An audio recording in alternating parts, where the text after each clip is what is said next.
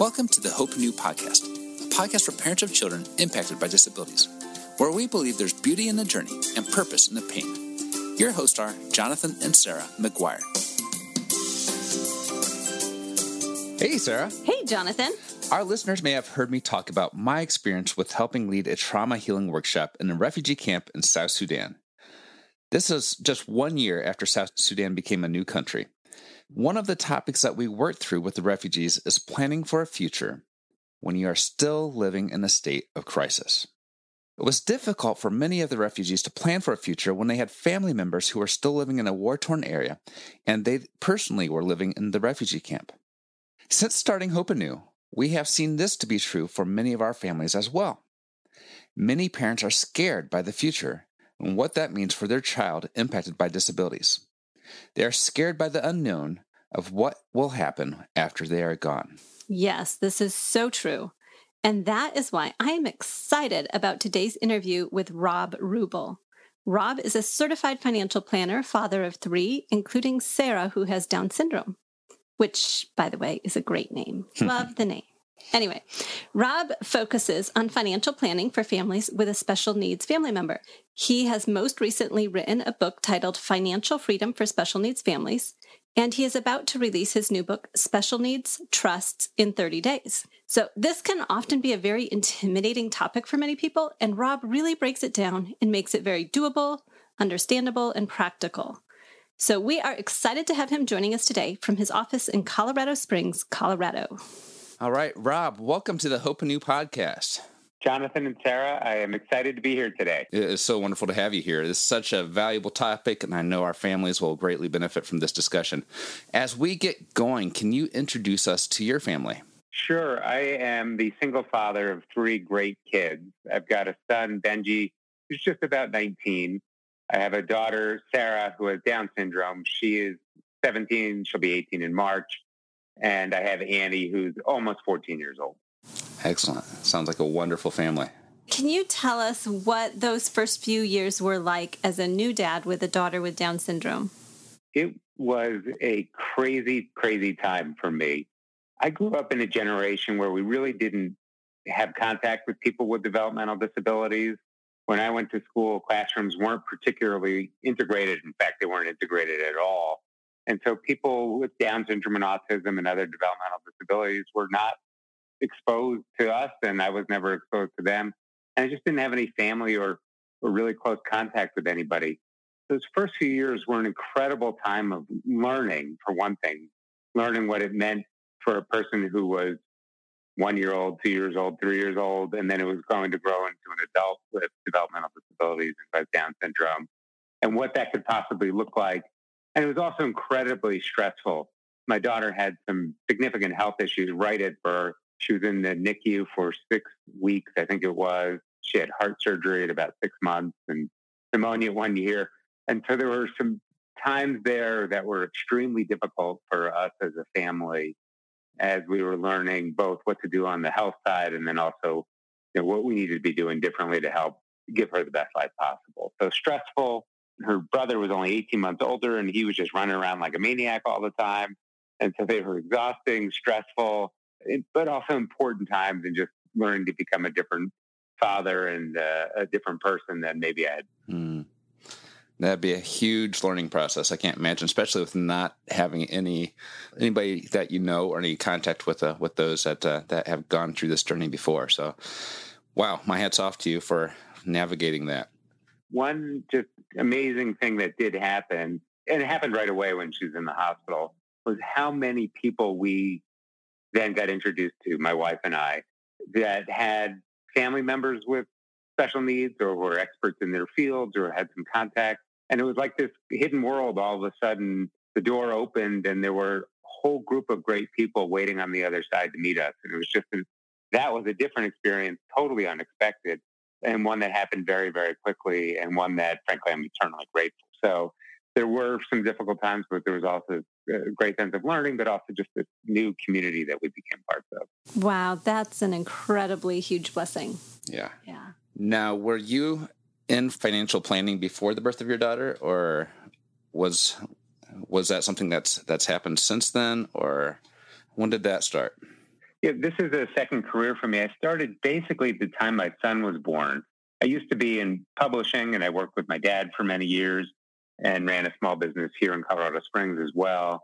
And I think I've been a financial planner 18 months or something like that, maybe a little bit less actually, when she was born.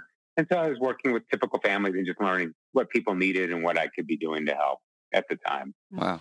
So how has the needs of your daughter shaped you as a financial planner? Well, it turned out that there are many aspects of financial planning look the same for families with special needs members and typical families. But then, like in anything, as you dig a little bit deeper, there's all kinds of changes that have to be there as well. And so it gave me a chance to really become an expert in one area, as opposed to, I feel like I did a good job for everybody, but there were just so many differences here that I needed to become aware of. And so it really became a chance for me to learn more, just what I needed to do for my family, and then turn around and be able to help others. Yeah, that's excellent. And I'll just say, from somebody who is not on the financial side of anything, we are so thankful for you and your expertise. Yes, definitely. So can you tell us a little bit about what special needs planning is and why it's so important for families to act on that now? Yeah, there are a couple of big differences. The most important one is that families who've got special needs members really have to consider applying for and then preserving government benefits. And there are two biggies that everybody talks about. There's supplemental security income, which is SSI. And so my daughter is 17. And when she turns 18, as long as she doesn't have any resources in her name, we can talk more about that. She's eligible for an income benefit under SSI. So if she has a qualifying disability and basically doesn't have any money, she'll get a certain $783 a month in most states. Some states are a little bit more of income. And so that's important for her to be able to live and have some food and a tiny bit for entertainment as well. So if we don't take steps to prepare on the financial planning side and we don't apply for those benefits, we're giving up a benefit that is worth hundreds of thousands of dollars alone over the course of somebody's lifetime. The other big reason, and just cut me off when you have questions, but the other big one is a group of services that are funded by Medicaid. And Medicaid means so many different things. On one hand, it's health insurance. And so when she turns a certain age, if she's no longer covered under my insurance, she's going to need health insurance. And so she can get Medicaid health insurance. But also most states have benefit plans that we call comprehensive services here in Colorado that might give her some support to live independently or help her with taking medications if she's living in a host home of some kind. And so these Medicaid funded services, frankly, are far more valuable over time than even the monthly income benefits. And so special needs planning means taking some action and steps to preserve those benefits. And it doesn't matter if your family member is 1 year or 2 years or 3 years old, there's certain steps to take there. And then if they're 30, 40, or 50 years old, sometimes you have to take some different steps. So those are the two big reasons why special needs planning is different, of course. And sorry, I'm going on a little bit long, is that most families want to save some money because the government benefits don't pay for a whole lot. So really what we're trying to do is create a high quality of life for every family member, and that involves some additional savings. And then how we structure our estate plan and savings accounts and investment accounts looks a little bit different too. There's a lot of differences, but the big pieces are how do we preserve government benefits? Wow. Just that snippet you shared there, I'm already learning things. So that's so valuable. Now, as families come to you, at what point are they coming to you to have these conversations? Is it usually when their child's in their teenage years, or at what point, and what concerns and fears do you see them coming to you with? Yeah, there are definitely some times where people get serious about planning. A big time is right around 17 or 18. Another big time is if somebody loses a job. Nobody wants to think about financial planning of any kind. Right? We'd rather go on with our lives. It's always in the back of our head, but it usually takes some kind of event for people to come to my office or an estate planning attorney's office. And so sometimes it's right at the birth of the child. Some people are just, hey, we've got to make some changes. 6 months into it, they realize they can do it, and off they go.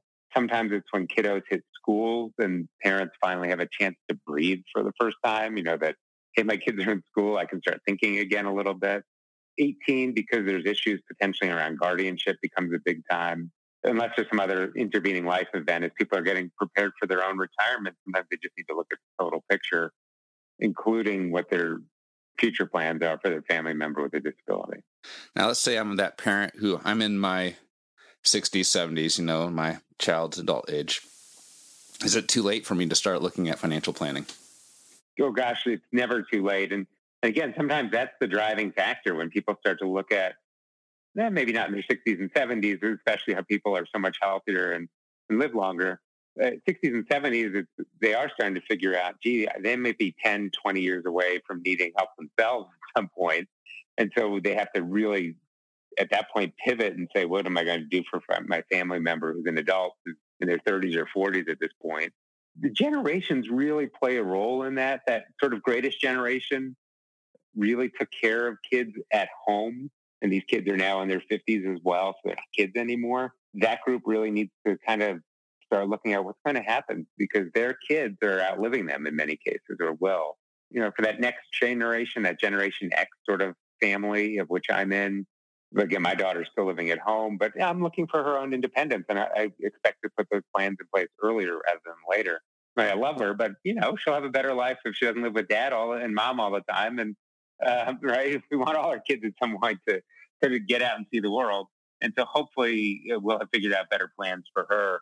But certainly that generation of people in their late 60s, 70s, they need to get moving. It's never too late. I started working with somebody in her mid to late 70s.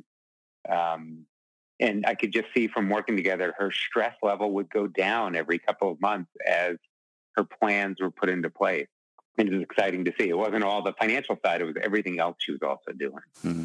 Yeah, I think for so many of us parents, we know that that's a need, but we don't have the first clue about how to go about figuring it out. So we just put it off.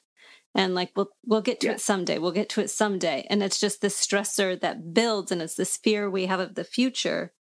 So what would you say is the first step to take to start building a good plan for the future?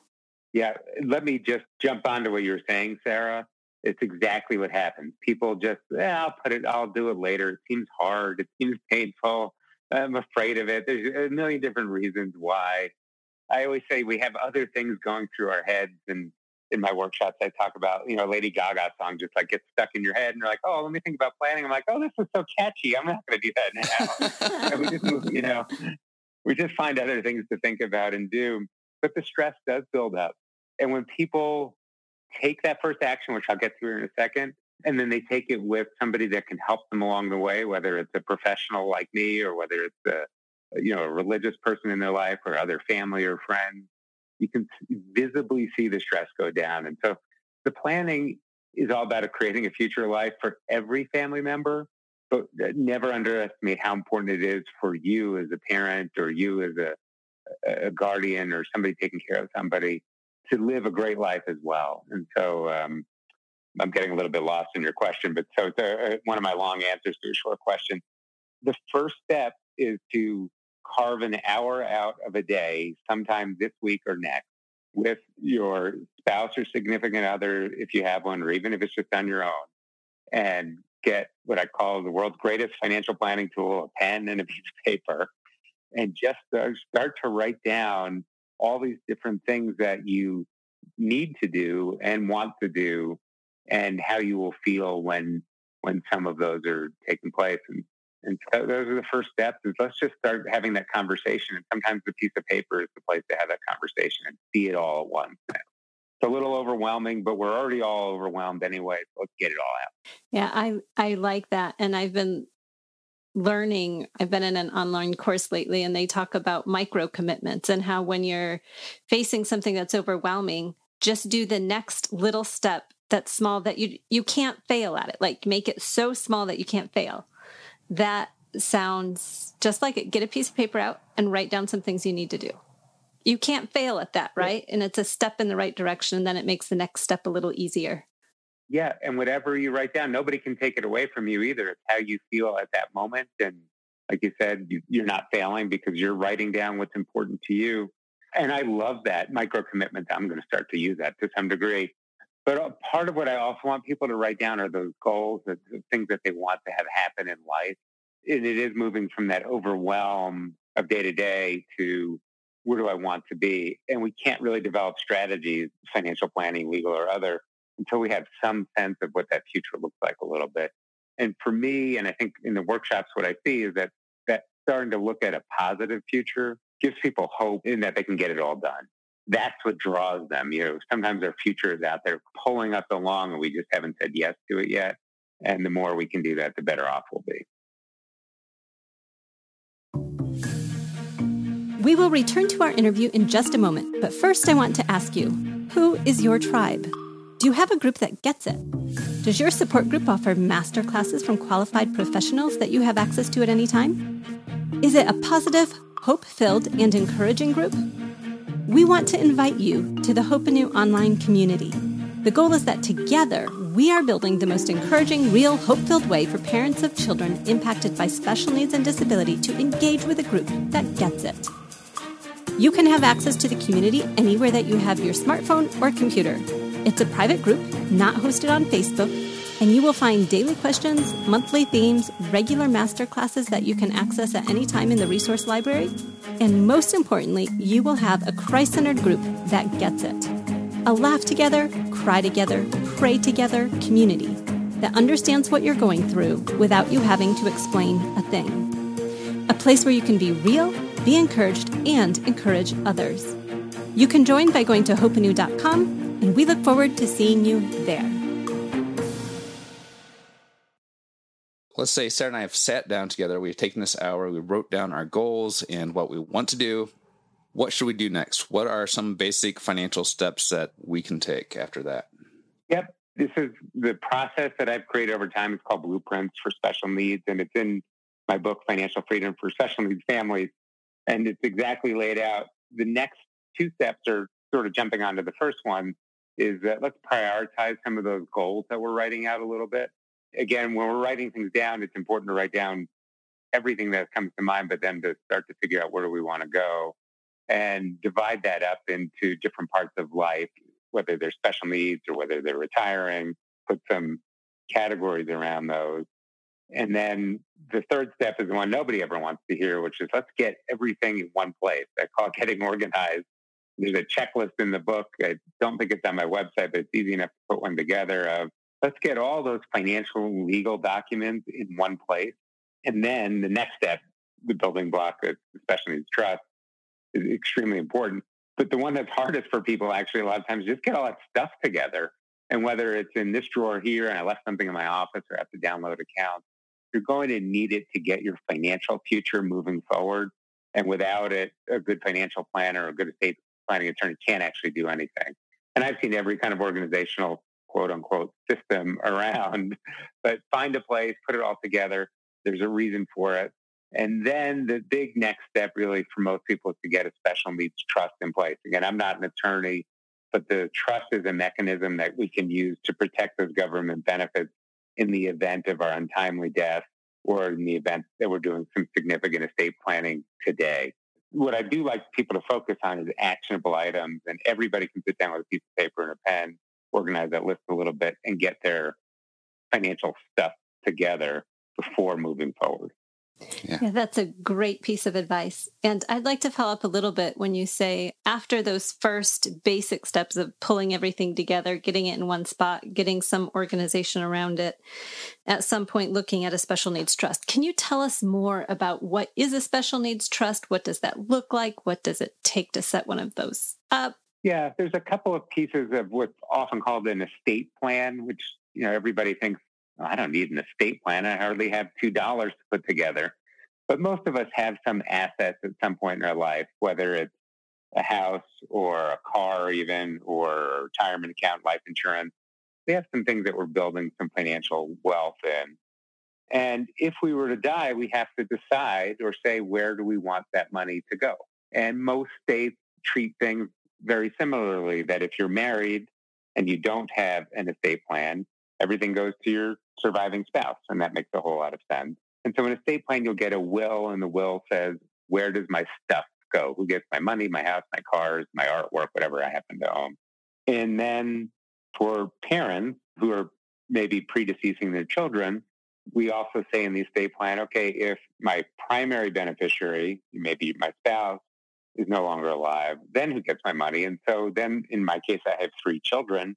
And without a formal estate plan, the state would probably come and say that money gets split equally amongst your 3 children.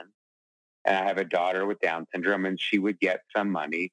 And because there's a $2,000 resource test for applying for, or not applying for, but getting SSI, and if she had 10, 20, 100, or $200,000, she'd be over it.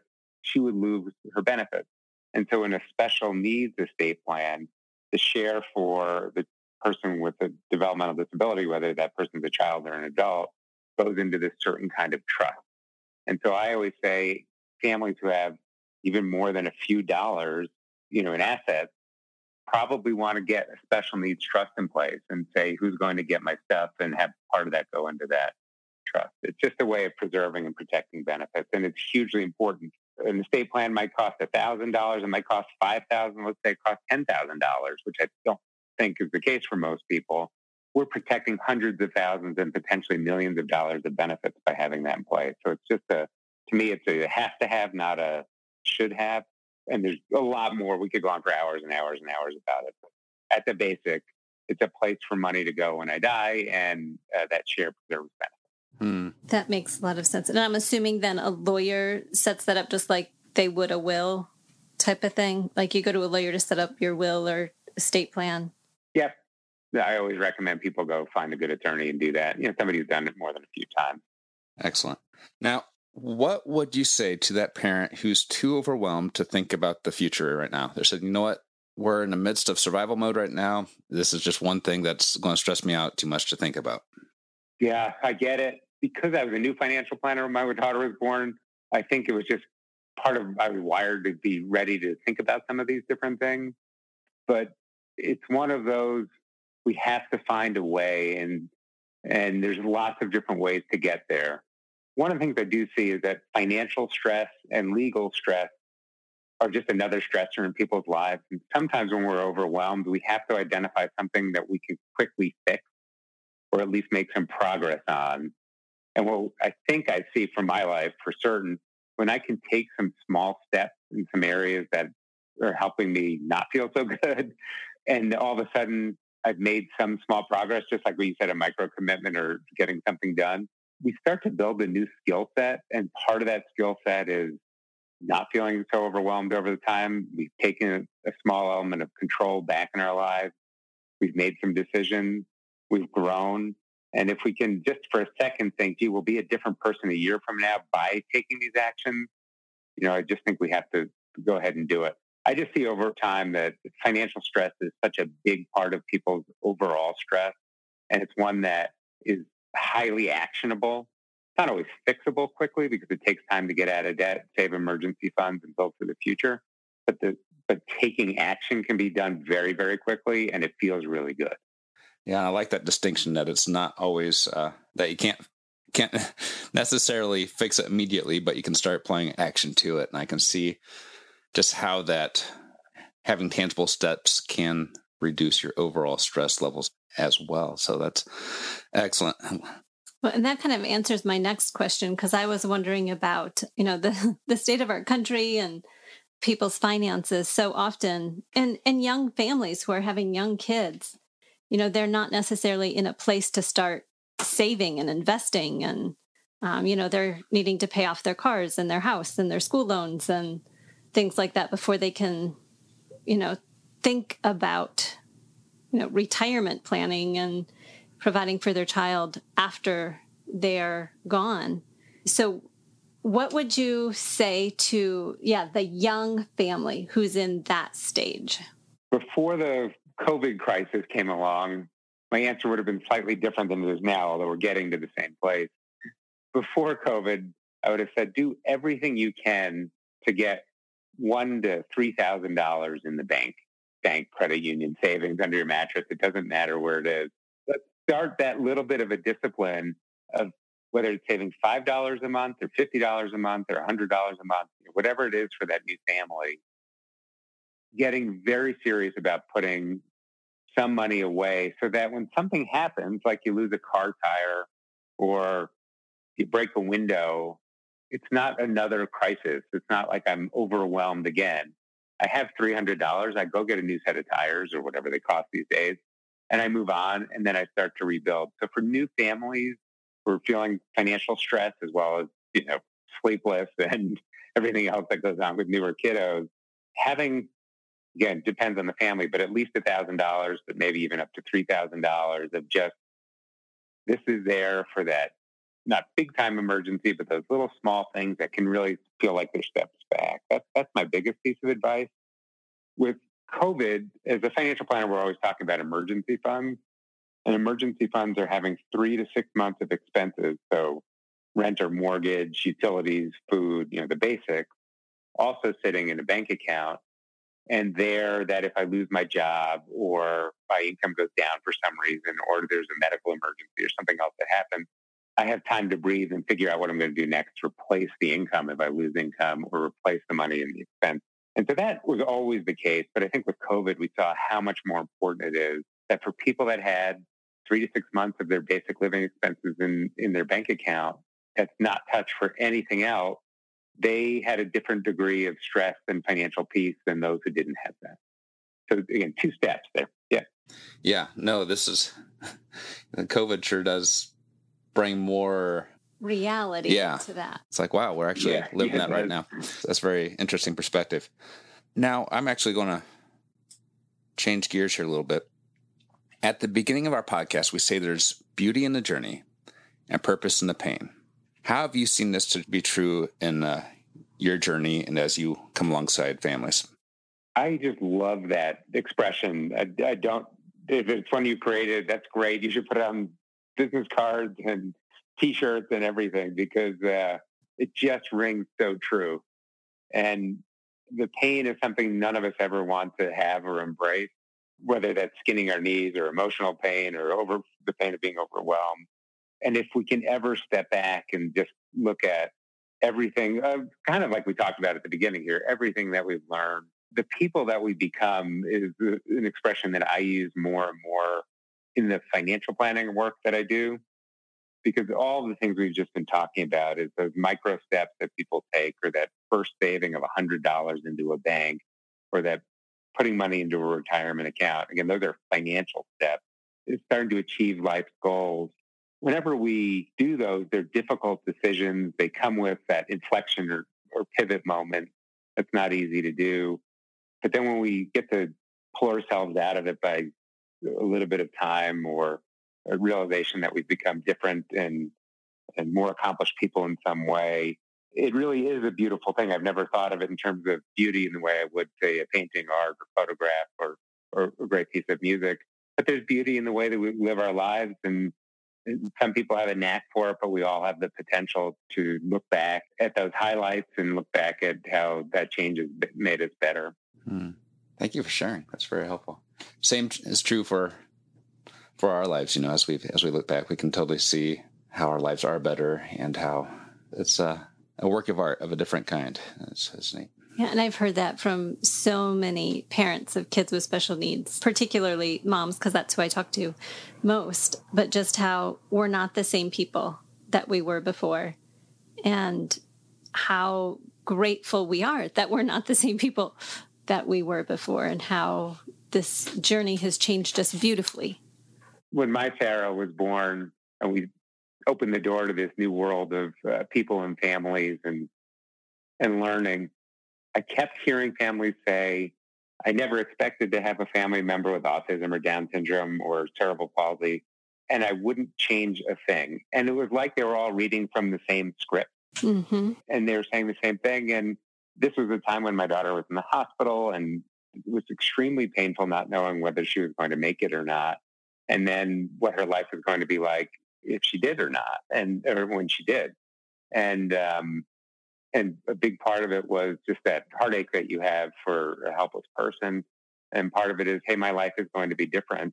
And I'm one of those people now that says exactly the same thing of, I can't believe how great my life is and how wonderful it is as a result of, each of my children, but especially Sarah, because I've learned so much as a person, as a father, and met all these great people. So yeah, that's so true. And I don't know how it was for you, but for me, at the beginning of the journey, when I was just in the worst of it, And I would hear that. I'm like, have these people fallen off their rocker? Like what is going on in their mind? I could not wrap my mind around that at all, because I would have done just about anything to get out of the situation we were in and just fix it. Same. Yeah, same. Now, you gave some great tips at the beginning of the podcast here, the starting place of sitting down for an hour, setting those goals, making that micro commitment there. Now, I'm sure our listeners are going to want to learn more. And so I'm going to recommend that they go out and purchase your book. Can you share a little bit what they'll gain from purchasing your book? I know just in glancing through, I saw some great worksheets in there that were very helpful and things like that. Would you give a sort of an overview of how your book will help our listener? Yeah, I think it gives some structure to people who are not sure what to do next. Very often when people come to my office, they already have a lot of financial products. They might have an IRA and a 401k and some form of life insurance and some savings, and none of it fits together particularly well. They have a will they did 15 years ago before they had children in a different state that they don't live in anymore. And so a lot of times those pieces are out there, but they're just not in any particular sense of harmony. And so what the book does, whether it's for people that are just getting started or people that have already started but aren't sure what's done, it just puts some structure behind it. And the worksheets then give people a chance to step back and reflect. And maybe it's an hour a week once you start looking through the book of conversation starters with spouses and significant others. And then, here's what I have to focus on next, get that done, and then move to the next, get that done. And so it provides, I think the biggest element of it is that if people just follow the steps along the way, it takes a big part of that, I'm not sure where I am and what I'm supposed to be doing next, and then just gives them the reasons why behind some of these different things. That sounds incredibly practical. Yeah.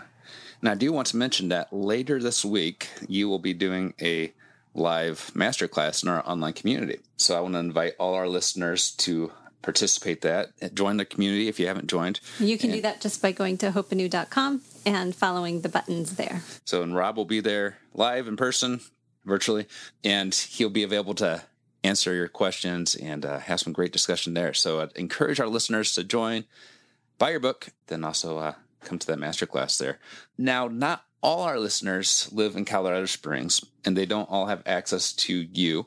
So how would they go about finding a financial planner that is, that would be a good fit for their family? Yeah, no, it's a great question. In the book, I've got ways to look for both attorneys and financial planners, some basic questions to ask. So one thing I always recommend is people just go online and search questions to ask a financial planner. And there's no reason you shouldn't interview a few people. There are many financial planners who are independent, meaning they have their own companies or work for small companies. And there are many that work for big companies. And there's not necessarily one model that fits everybody best.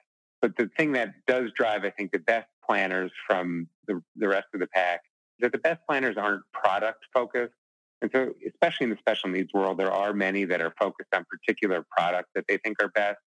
And they may do some planning work on the front end, but their solutions all look the same at the end of the day. And so some of those questions have to be about where are people's compensations coming from, and do they tend to focus on one specific product area or another? In addition to the questions of, do you have a good regulatory history? Do you have experience working with families like mine? How long have you been doing this? Just what's your general investment philosophy? And there's a lot of good questions to ask out there. And then, of course, because we want some sensitivity to the estate planning and how all these things are incorporated together, it does help to find somebody who's passionate about working with families with special needs members. Good. Just so you know, I can work with people around the country, but very often people want personal visits. We have clients all over the place. Excellent. That's great news too. And we will put your contact information in the show notes. Yes, we'll have contact information, link to your book, and all those great resources in the show notes. So that is wonderful news. Well, Rob, this discussion has been very valuable. I've learned a lot. I can already see I need to sit down with you or somebody like you to address some of these issues or put a plan in place. And so this has been a good challenge and inspiring to me. So thank you so much for your time today. This has been a pleasure. I appreciate the work you're doing to help educate families, obviously in the area that I'm an expert in, but also how people emotionally and grow and become more spiritual and have other people to talk to, because there's so much we can learn from each other. And one of the things that I learned early on was that I got great amounts of lift from other people who helped get me out of my own head and heart sometimes. And that community was so important. So thank you for the work you're doing. Thank you.